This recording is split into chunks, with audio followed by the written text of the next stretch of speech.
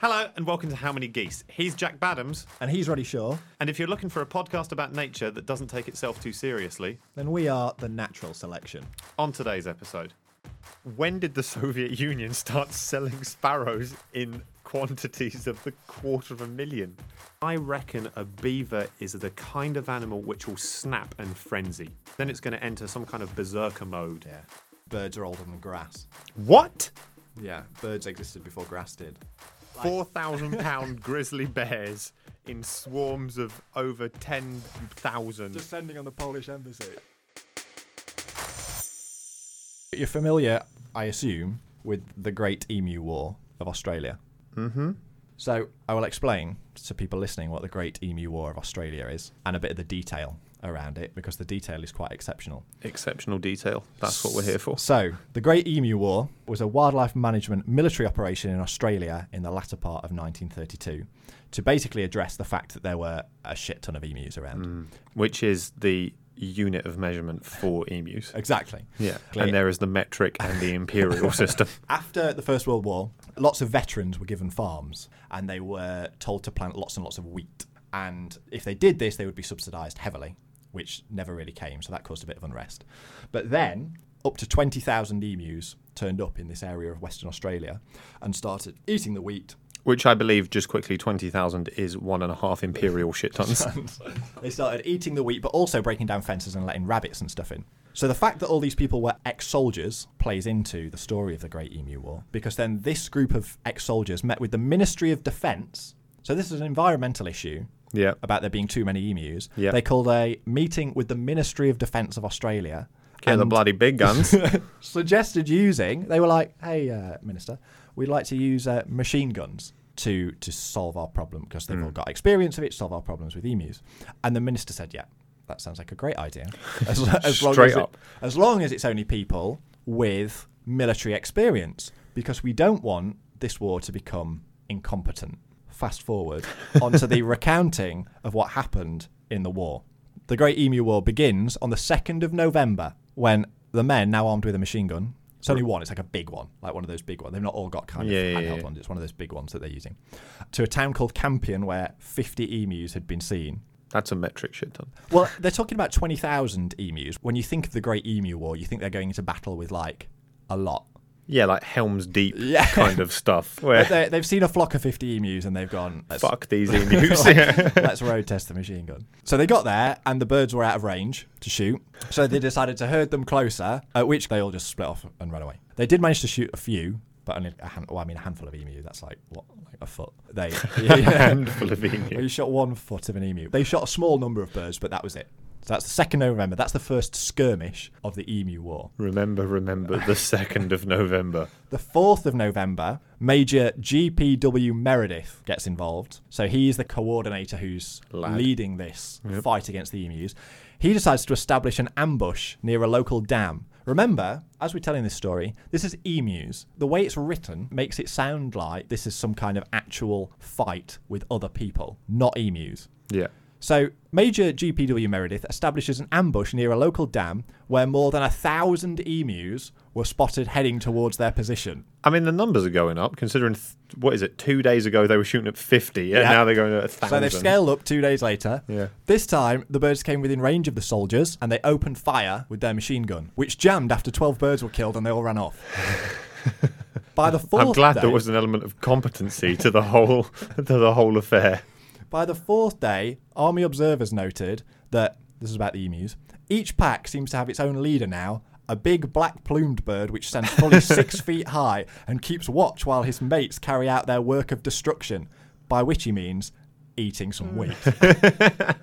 I hope the big emu had like the Rambo mud stripes on his face, just dips his toe in, comes up and smears his eyes in camo paint.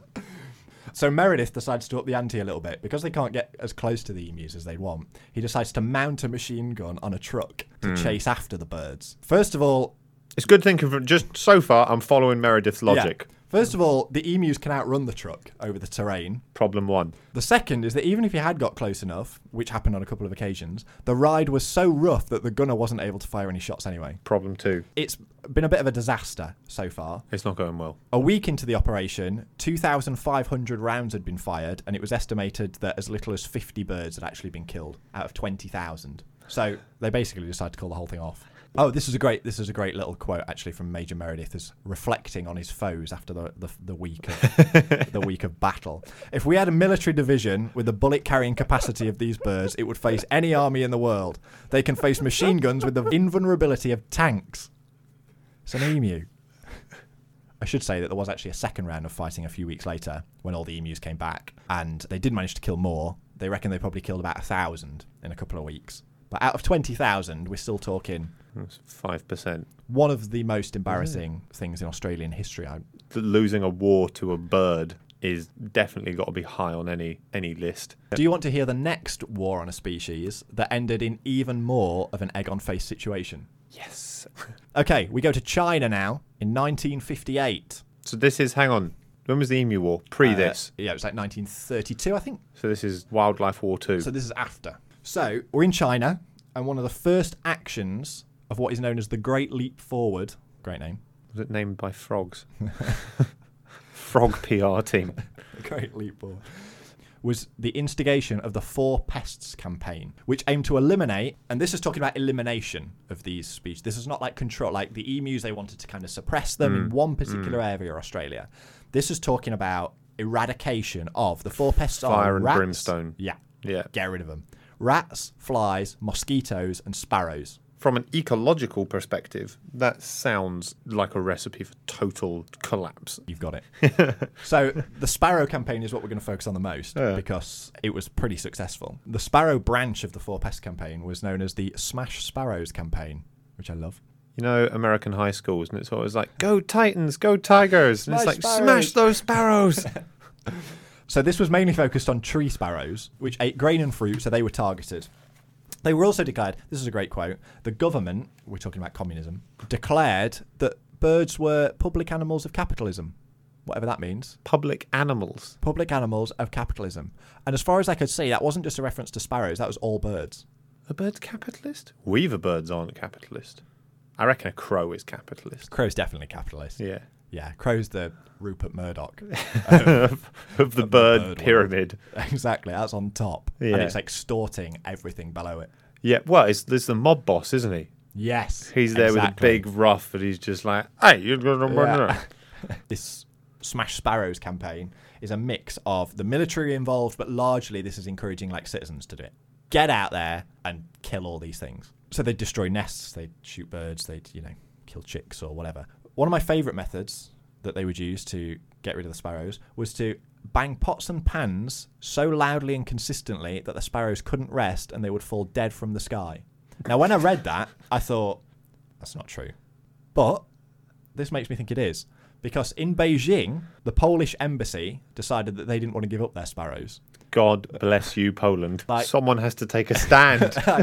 All the sparrows, so what's happened now is in Beijing, all the sparrows have gone to the Polish embassy.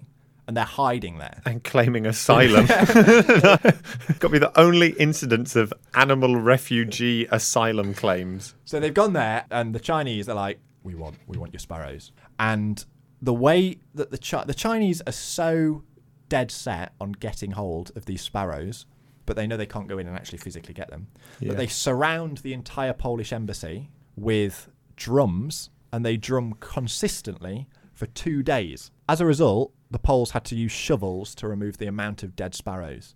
So when I was originally throwing shade at the fact that I don't think banging pots and pans would work, the fact that they're disturbing the birds so much that they just can't sleep or rest and go out to feed, I suppose, because they're now all bottlenecked in the embassy, means they just eventually ended up dropping dead. And after 2 days, the Polish embassy had to use shovels to remove them. I didn't realise you could kill something just by... noising it to death. Yeah, basically. Yeah. Harassing it. Yeah. But I suppose you're stopping it from feeding, you're stopping it from doing anything it would normally do. But this is in the middle of Beijing. Yeah. Now, I've never been. No. But I'm assuming that it's not quiet. doesn't urban wildlife, like, surely you can't harass a London fox to death? They're putting up with shit all day, you know? I mean, this is a coordinated team of people surrounding anti-sparrow drum players. surrounding the entire embassy and playing continuously for 2 days. I would like to think that, when was this, 1950? 58. 58. So then the 60s is around the corner. Bands maybe are starting up, you know, there's an emergence of a new thing, and you're holding auditions for a new drummer, and it's like, oh, what have you done? And it's like, oh, You heard of the Polish embassy sparrow slaughter? Yeah. That was me. I led that. With a hi-hat and a bass drum, I took out 500 sparrows from 50 paces. So what do you think happened with this very successful eradication, I should say, of sparrows? You already touched on it earlier. What do you think happened? Oh, hawks started falling from the sky or something. It was the other way round, really. So think about hawks. The flies or whatever the sparrows were eating exploded. Yeah, exactly. Which is hilarious because it was another one of the pests. Two of them, flies and mosquitoes. So it turns out sparrows eat a lot of insects, as well as grain and fruit and everything that they were actually trying to kill them for. What follows the sparrow eradication is one of the most severe ecological imbalances ever seen. The locust populations basically boomed afterwards, and the rice yields massively went down, and the whole point of this 4-pest campaign was to increase agricultural productivity. This basically leads to the Great Chinese Famine, in which 15 to 45 million people died. Wow. Because they fucked up some sparrows. And then the Chinese decided a bit later on to swallow their pride and import 250,000 sparrows from the Soviet Union just to try and get them back. When did the Soviet Union start selling sparrows in quantities of the 250,000? And how much? Oh, I don't know how much you're paying for a... How much would you pay for a 250,000 sparrows? A 250,000? Oh, I would pay for a tree sparrow. I would pay per sparrow. But then if you're buying them on bulk, obviously you're getting a discount. Well, we need a per sparrow cost to start us off. Well, yeah, but a per sparrow cost, I'd maybe say if I just wanted a sparrow, I'd pay like £4 for it. But if I want 250,000 sparrows, I'm not spending £4 a sparrow. That'd be £1 million. So I'm going, that'd be £1 million pounds. So I'm going max. I want to negotiate a £1 a sparrow deal on 250,000. Like, I'm bulk buying a lot. That's the biggest business they have and will ever do on the sparrow trade. How did China... This is pre-internet, and this is someone at China going, we need to restock our sparrows. I guess it's the Soviets. Communists, they had the thing going on. But then Russia, do you think they were like, oh, yes, we have sparrow? Or they were like, of course. And then turned around and it was like, get sparrow. Did Russia have an established sparrow economy? I like to think there was like one guy who's selling sparrows on like the streets of Moscow. Out the back of a Soviet era car. All of a sudden, like the government officials just pull up and they're just like, we have an order. 250,000 sparrows. That's it. He just retires for life. On that sweet, sweet sparrow money. So that's the story of the Emu War and the great sparrow fiasco, really, as it should probably be known. Which I think the lesson is... Spiasco, maybe, if you will. It's just don't fuck with nature to that extent. Do we know what happened with the other 3 pest programs? I can't imagine how you could... I suppose rats, maybe, but flies and mosquitoes... You're not going to music them to death. No. Also, there's an element of maybe nobility. I mean, I don't know what the Polish embassy thought when all the sparrows arrived there. If they were like, we are clearly the chosen ones. Or if they were like, shit, there's 1 million sparrows in the kitchen. But what I'm saying is, who are the embassies that got the mosquitoes? The French embassy just like, zut alors! Every mosquito in Beijing just descends on that ambassador. Okay, here's a question. If you were living in an embassy, which one of the 4 creatures would you rather... Oh, sparrows. Sparrows, rats, flies, and mosquitoes. Sparrows, rats... Or rank them. Oh, well, mosquitoes are last place. Because they're going to give you malaria. That was why they wanted to get rid of them, I should say, because malaria. Yeah, I mean, that is the worst. I want to be a celebrity, turn up to fucking 1 million. Do you want to be locked in a building with every malaria-causing mosquito in one of the biggest cities in the world? Yeah. So they're last. Sparrows definitely first. And then it's flies or rats. And I think... God, it's going to be a lot. You're going to be like knee-deep, aren't you? The volume of rats is going to be a lot. Whereas obviously that amount of flies, there's less. But the annoyance of... I think I'd have to go sparrows top, Then I think I'd go flies, rats, mosquitoes. I think rats would be second last. I think it's a coin flip for me for the flies and the rats because I don't think it's enjoyable either way. Yeah, I mean, none of these situations that we're ranking in terms of... Well, do you have the people playing drums as well? Yes. I reckon... You have to stand against not only Beijing and its population, but the entire Chinese government to stop them killing the animals that are now residing at the in peak your of embassy. like communism-y stuff as well. Yeah, and then you inevitably, 2 days later, you have to shovel all those dead animals out. I'd entertain taking a stand on behalf of the sparrows. Yeah. The other three can fuck themselves.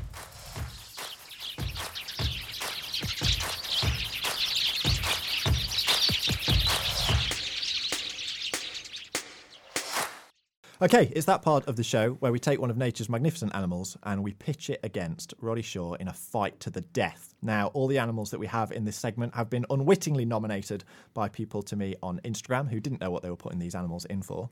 And this one is from Sophie Pavel. Now, if anyone knows Sophie, she's a very big champion for this animal. We're going to be talking about the beaver. Now, the beaver, the second largest rodent after the capybara. Beavers can be up to 1.5 meters long, an average weight of just over 20 kilograms. Weapons, obviously, we're talking teeth. Teeth that can fell a tree are going to be pretty lethal. And they can be pretty defensive when under threat or protecting their families or territory. One particular incident I want to make you aware of, Roddy, before you give your answer, is there is at least one beaver attack on a human that is known to have been fatal. A 60-year-old fisherman in Belarus died in 2013 when a beaver bit open an artery in his leg. Now, the incident was described by the media as the latest in a series of beaver attacks on humans in the country, where a burgeoning beaver population had led to an increase in interactions with people. However, what really happened was others criticised the victim, noting that he likely provoked the attack when he grabbed the beaver in an effort to take a photo with it. He was trying to take a selfie with the beaver. No. And it bit him, opened an artery in his leg, and he bled out. So, Roddy, the question is, how many beaver are too many beaver? So, two things. First of all, I think we can't be lulled into a false sense of security here by what can be perhaps, like a doughy, furry, little, paddy tail. They're very cute. They're nice little animals. Yeah, but we can't let that cloud our judgment. No, not for a second. So, talk me through terrain and... Again, this is our first truly amphibious foe. Water, marsh, land will all be good for them. They're just too good. They're too good terrain-wise. Yeah. They're too capable. They're all-terrain. This is a real all-terrain vehicle of a rodent. Yeah. I don't think I could fight one in any vertical sense, like on a rock climbing wall. I don't see how that works at all. We're going to have to do it somewhere where not that the terrain will be difficult for it, but it might be shocked, really thrown off its guard. So, on The Apprentice, when they pitch their business plans, the final 3 or 4, to the advisors and they get torn apart. And they have a big scary job interview. Yeah, at the top of the shard. Yeah. That's where I'm fighting the beavers. Okay, that beaver is going to be above the London skyline. Oh, it's out of place there. It's not floor-to-ceiling glass windows. It doesn't know what's going on. So top floor of the shard. In fact, maybe I do it after they've all pitched their business plans to Alan Sugar. Yeah. I want a string of demoralised beavers who've had their dreams shattered by some of the city's most bullish, shark-like financial minds. But again, they've faced struggle. They've been made extinct. However, they've come back. We know that these are the comeback kings of rodent world. They're on a high. They're having a great time at the moment. The country very much seems to be embracing the return of the beaver. So they're universally loved. I think you're up against I think the public support is going to be against you here. Definitely. I'm definitely being painted as a villain in the media in the run up to this fight. Absolutely. It's like when people are tuning in to watch you lose. Yeah. I think a key thing with the beaver, very easily distracted by just turning on a tap. If you just turn on a tap and leave it running, that beaver, They're going to try and they're going to try and stop it. yeah. They're instantly looking around for twigs to try and For any stop. flowing water. Yeah. In fact, at the top of the shard, they're going to be in full view of the River Thames. Oh. They're going to a nightmare. they're going to be distraught at how much water is being allowed to Look flow at that. How are they allowing that to happen? to flow freely. I'm getting very confident now with what we've put here. Post job interview, in full view of the River Thames, hundreds of feet above the ground. But the one thing I keep circling back to is I reckon a beaver is the kind of animal which will snap and frenzy. I don't want to put too much pressure on it because then it's going to enter some kind of berserker mode. Yeah. You know, And the teeth, we shouldn't underestimate. The teeth are ferocious. not in the slightest. I mean, am I right that They're they iron coated. yes, contain iron, and that's how they've got the orange colour, and it makes them so incredibly strong. I mean, one bite to the leg, you're right, it's going straight through the artery. But I reckon the scenario's playing well, but I don't want to be too cocky because I think if they enter some kind of berserker mode, then I don't stand a chance. I'm saying 10.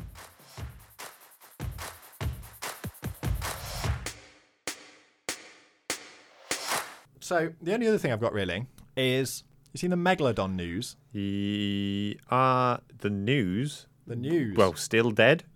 Well, apparently we know how big it is now, which I didn't. I thought we already knew that. hashed out. Yeah. But literally, like 2 days ago, there's news articles everywhere saying, "Oh, apparently we know how big Megalodon is," and it was like 16 meters long, and its tail was 3.85 meters high. But actually, this reminded me of something that I saw a week or two ago about Megalodon, because I'm all up on my Megalodon news, obviously. This is a Daily Express article. What a source Online. of Megalodon. I mean, I'm not. They're Megalodon. I don't know. Was it correspondent. peer reviewed? But this is more to talk about why are we so obsessed with the fact that Megalodon isn't dead? Because I've come across this multiple times in the last kind of month or so. So this Daily Express article had the headline, I think I saw it shared on Twitter. That's me covering my back so that I'm not reading the Daily Express. The headline was, and I quote, "Shark mystery. Hunt for predator that devoured monster Mako sparking Meg return fears." One more time. Shark mystery, : hunt for predator that devoured monster Mako sparking Meg return fears. So we should say that Mako is a type of shark. Yeah. And what had happened, essentially, is a fisherman off the coast of Australia who was out shark fishing got one on a line and was reeling it in. And by the time he'd reeled it in... A Mako shark. A Mako shark. By the time he'd reeled it in, it was just the head. Oh. And the head, allegedly, was 100 kilograms. What? So it's a big head. I'm 89 or something. So it's a big fish that we're Yeah. talking here. So of course it was Megalodon. Clearly. Is the jump that the Daily Express have gone to. The scientist, I mean, literally it took me like 2 seconds to find out what actual scientists think of this, and they think it could be kind of a couple of great whites or a couple of tiger sharks kind of tag teaming it as they see it on the line and thrashing around or whatever. But I also saw recently, there's no way of covering myself here, a TikTok, because I've embraced the whole TikTok thing over lockdown, of some guy talking about the fact that scientists think that the Megalodon may still be alive in the Mariana Trench. Yeah. And I'm just like, can we just let it go? And I tried to think of like an equivalent of what this Daily Express headline would be if it was something else that was extinct. I rewrote the title. So I'm going to read the shark one back to you again. This was the Daily Express article. Shark mystery. Hunt for predator that devoured monster Mako sparking Meg return fears. Rewritten to be something on land, because I think it's the fact that it's the sea. And it's the fact that we don't know much about the sea and we think this giant 16-metre shark could still be out there. If we were to flip that as a terrestrial thing, it would be something along the line of elephant mystery. Hunt for predator that devoured monster elephant sparking Tyrannosaurus Rex return fears. But it's the return fears. Like, who out there is worried? Is worried, yeah. Who's even thinking, oh, don't go in the sea. Why? Maybe Megalodon. You don't know. There are lots of things. Talking about going back to the whole venom thing, like box jellyfish, like blue-ringed octopus, actual sharks that we know exist. You ever been stung by a jellyfish? No, I don't think I have. Maybe as a kid, but not that I can remember. Have you? Yeah. Does it really hurt? It was pretty rough for a bit, Yeah. But it was interesting because I was swimming in the same area with another guy and he got stung as well. 10, 15 minutes later and had a worse reaction. Not like, no one was pissing on anyone or Yeah. any of that sort of stuff. The most painful thing I've been bitten by was, do you know the Scolopendra centipedes? Yeah. Which The are horrible nightmare fuel. they're these armor-plated centipedes that can be. You get different species of kind of various lengths, but some of them can be quite big. Yeah. And they're so quick. Quite big, being like over a foot long. Quite big. Not like, oh, it's an insect. Like this is... Not like when everyone goes, oh, the bees seem big this spring. Yeah. No, this is like proper nightmare fuel. Yeah. Eating rabbits, And they've kind got of you things. can see their kind of jaws, you can see their pincers. And I got bitten while I was in Dominica when I had left my bag outside my tent for too long, brought it in, and I can only think the Scolopendra got in that way. And then I got woken up at kind of midnight while I was in my tent by this intense pain on one of my toes. And the only thing on the island that could hurt you was Scolopendra. It wasn't life-threatening, because I went to see the medic, and I was like, I've been bitten by Scolopendra, because I got my torch and I saw it like disappear under the airbend, and I was like, Oh, God. so I had to go see the medic, and some of them seriously are like, some of them can kill, adult humans. Luckily, the one on Dominica wasn't. She just said, Or 10,000 mice. yeah, she just said, oh, it's only dangerous if you've got underlying health conditions, you're old, or you're young. And I was like, I'm 23. How young? I consider myself quite young. Anyway, I was absolutely fine. But the pain was like having the kind of pinprick from a needle injection, but then feeling as though someone was pushing kind of boiling water into your foot. It was horrible. God. It was really painful. And you could feel it with every heartbeat. And obviously, I've just been bitten by a venomous creature, so my heart is pounding. Every time your heart beat, you kind of felt it more. I had to catch it then. So then I went outside my tent and I'm looking around for something to catch it. And I find half a Coke bottle that's been sawn in half. And I'm uprooting all my tent because it's going under my airbed. And I get the half a Coke bottle and I like slam it down on top of it. But the centipede is too big to fit inside the Coke bottle. So its head's sticking out and it's like thrashing around. And you can see the little beadlets of venom coming off of it. And anyway, then I like flick it into the thing and lob it out. But then for the next 4 hours, I'm just lying in bed with this severe pain and kind of drifting in and out of sleep because it was midnight. And then I just remember waking up at 6 a.m. and nothing, apart from these 2 little dots on my foot where it had bit me. I don't think there's anything I'm more thankful for in all of evolution than centipedes not being able to fly. Like, that would be horrific. Like in Avatar, the James Cameron film, and they're going down through the forest, and there's just like, because it's all inspired by the sea, and there's kind of stuff just bobbing around. Thank God that doesn't happen. Like, imagine just walking down the street and there's just a centipede just sort of suspended in the air. Do you remember we once had the conversation about, you were telling me about the big locust swarms that are in Africa at the minute? I think they're still going on. Yeah. And we were talking about what a bizarre behaviour locust swarming is, and that you get these solitary grasshoppers, but all of a sudden a switch is flicked where they suddenly become highly hypersocial, but also grow wings. And we were talking about what would be the worst animal that could have that behaviour. Bears. So bears is one, but yeah, like 4,000-pound grizzly bears in swarms of over 10,000. descending on the Polish embassy. Wow. Chinese people played drums in like a Mad Max. Anyway, the reason I brought that up is because Scolopendra centipedes would certainly be one of those things that you wouldn't want growing wings and suddenly becoming hyper-social. I'd end it. Like those locust swarms. I'd take my life. Yeah, those locust swarms you can't see in front of your face. And imagine if that was... And all they want is celery. Like, there's not an immediate risk to you and your family. Right. But if it was like killer whales just coming over the horizon like Apocalypse Now,